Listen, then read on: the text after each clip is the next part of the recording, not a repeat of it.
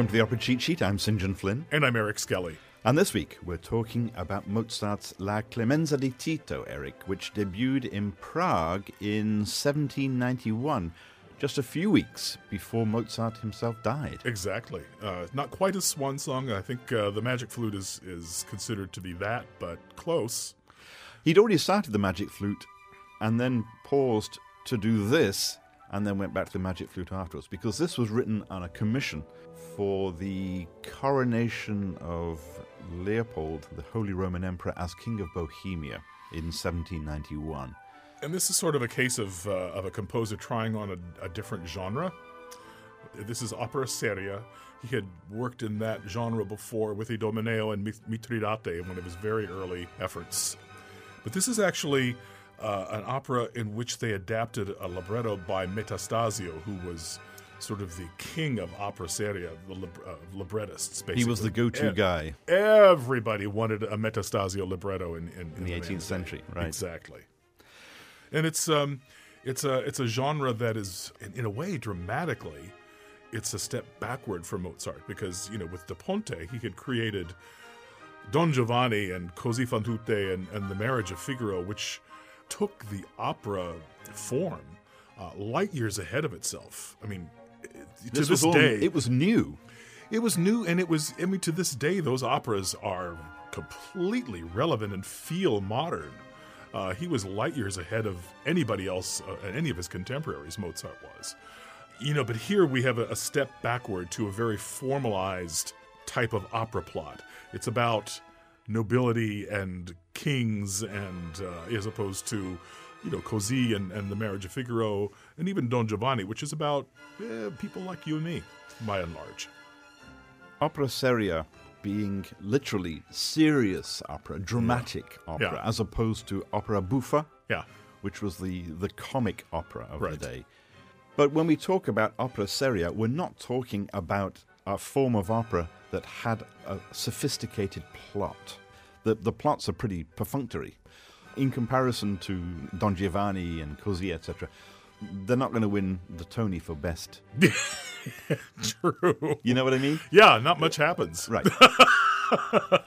It really is not a lot that goes on. It's kind of a throwback in a sense if you think of Handel's operas. This one loves this one loves this one doesn't love this one, and they all react. But they have some good music to sing. They have some great music to sing, and that's certainly the case here as well.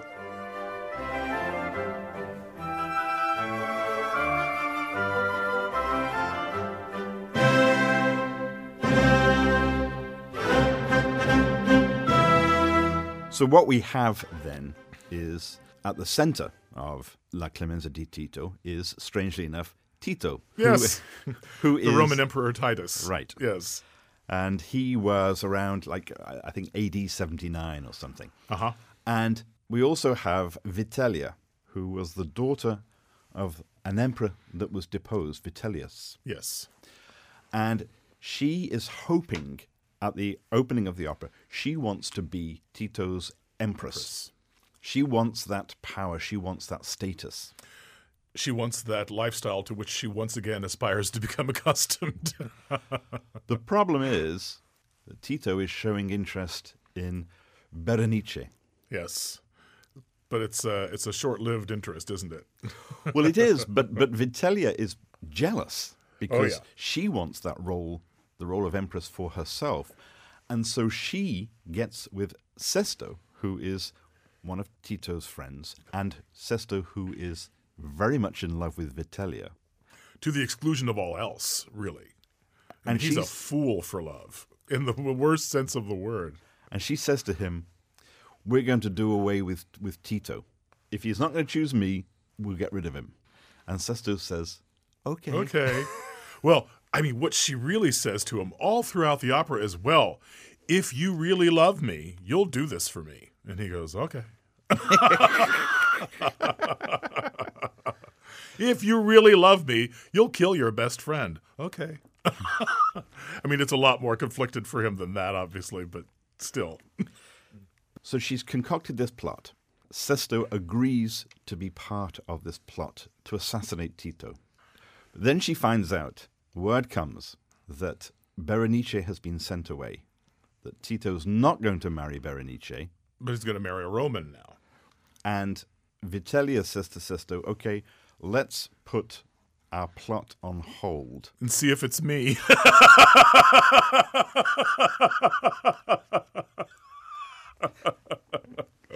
That's right. That's called hedging your bets. Yeah. However, Tito decides that he wants to marry Servilia. Right. A good Roman girl. Yes. Servilia, to add complication to complication, Servilia is the sister of Sesto. Right. And Servilia is in love with Annio. And he with her. And he with her. So they're a nice happy couple. Yeah. Until the emperor comes along and says, I want to marry you. Right.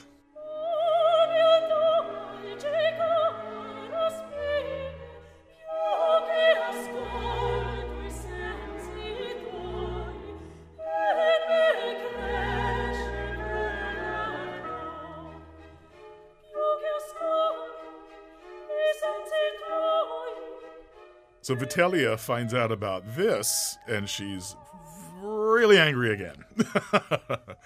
But Servilia decides that what she needs to do is just come clean with Tito and say, look, I'm really flattered that you want to marry me, but I'm actually sort of in love with Annio and he with me. How does Tito react to that? Well, he's kind of glad that she's forthright enough to be honest with him. And he actually says, well, I'm not going to come between you two then, if you two are in love. So we have that first indication of the sort of person that Tito is. He's a good guy. He's a good guy. However, when Vitellia finds out that he's chosen not her, but Servilia, ooh, she's pissed. Oh, boy. Not good. And suddenly, the assassination plot is back on. Yeah. Yeah, she wants Sesto rather to assassinate Tito and basically burn the city to the ground. She doesn't go halfway on anything. This woman, this Vitellia, and he agrees. Sets off to do it. With one of the big arias. Parto, parto, I leave, which is a huge virtuosic showpiece for a mezzo-soprano.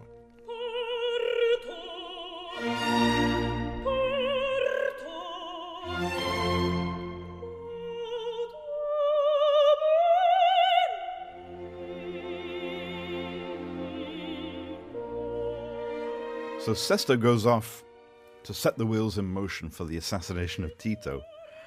And then Annio and Publio, who is the commander of the Praetorian Guard, arrive to get Vitellia to take her to Tito because guess what? He's decided to marry her. Uh-oh. But she's already sent Sesto off to assassinate Tito. If only they'd had cell phones.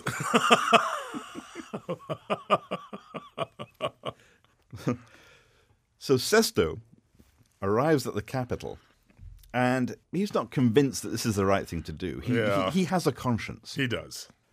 He has a conscience, but he can't bring himself to kill Tito, but he overcomes his conscience enough to set fire to the city. And at the end of Act 1, we have one of these great Mozart ensembles. Yeah.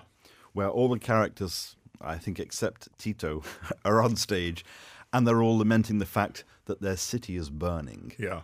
With the chorus, which is unusual in a Mozart opera. For an ensemble, to include soloists and chorus, it's unusual. Sesto comes back and says, I saw Tito dead, and all the others start to lament Tito in this mournful conclusion to Act 1. Right. End of Act 1. End of Act 1. But it wasn't Tito. And that's what we find out at the beginning of Act 2, right at the beginning of Act 2. Yeah. Annio tells Sesto that Tito is in fact alive and that whoever had been killed was killed by mistake. Right. And didn't actually die. Yeah, Tito knows everything. He knows about all the details of the plot. Sesto says, well, I need to get out of Rome. I need to get away from here. And Annio says to him something really interesting. I think you should stay and throw yourself on the mercy of Tito. La Clemenza di Tito. What does he decide to do? He takes his advice. And then Publio arrives to arrest him. Yeah.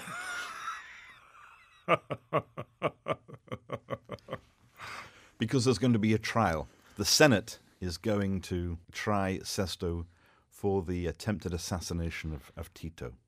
And they do so, and they condemn him to death. Once that verdict is known, Annio approaches Tito and says, you should show clemency to Sesto. Again, it's Annio that is bringing up this idea of clemency. Mm-hmm. He does it with Sesto earlier in the act where he says, throw yourself on the mercy of the emperor. And here, Annio is suggesting to the emperor that he show clemency to Sesto. So Titus confronts Sesto. Tito confronts Sesto, that is. He calls, Sesto comes to him and Tito says, so what can you tell me? And Sesto accepts all of the blame himself. He doesn't implicate Vitellia at all because, of course, he's in love with her. Right. And he doesn't want her to suffer.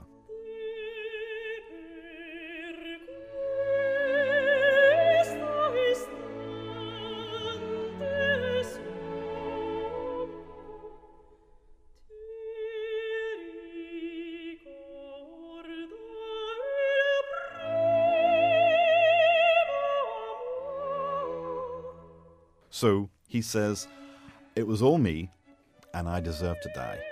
And Tito says, okay then. If that's what you want, that's what we'll do. But as soon as Sesto is left, Tito tears up the death warrant. That he would have to sign to authorize the death. Exactly. And in fact, Tito expresses that idea that he would rather be known, he would rather go down in history for his mercy than for his cold-bloodedness. Yes, his ruthlessness.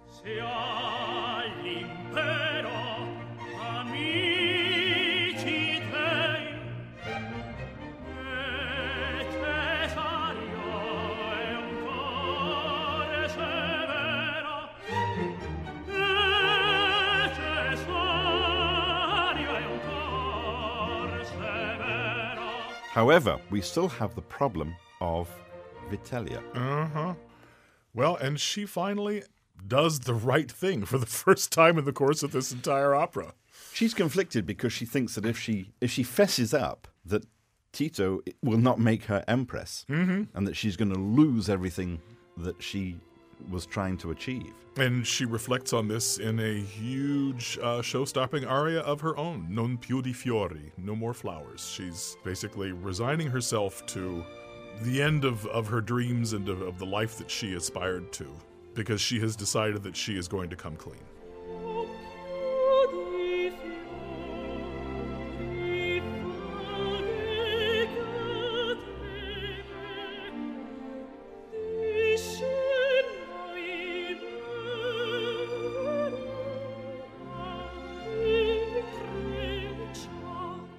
We're now in the amphitheatre, where Sesto and others that have been condemned to death are going to be thrown to the wild beasts.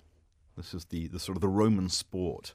Let's go and see the convicts eaten alive by the wild beasts. Beats going to the movie theatre, I guess. Sunday. And Vitellia. Yeah, Vitellia sort of bursts onto the scene and throws herself upon, again, Titus's clemency, on Tito's mercy, and confesses everything. You know, that it was her conspiracy. She was the mastermind behind it, and she's the one that spurred Sesto to do what he did. And of course, how is Tito going to react? He says, "That's okay, I forgive everybody." Yeah, he does. And the opera ends with everybody saying what a great guy Tito is. Yeah, he pretty much is. So, yeah, you know, it's another one with a plot that on the surface just doesn't really make a lot of sense and seems kind of trite and shallow. But it really is redeemed by Mozart's music. It works because of Mozart's music. Because of the drama that he can create in those arias, in those ensemble pieces that we get at the ends of Act 1 and Act 2, for example. Exactly right. Mozart's La Clemenza di Tito. That's this week's Opera Cheat Sheet. I'm St. John Flynn. And I'm Eric Skelly. Thank you for listening.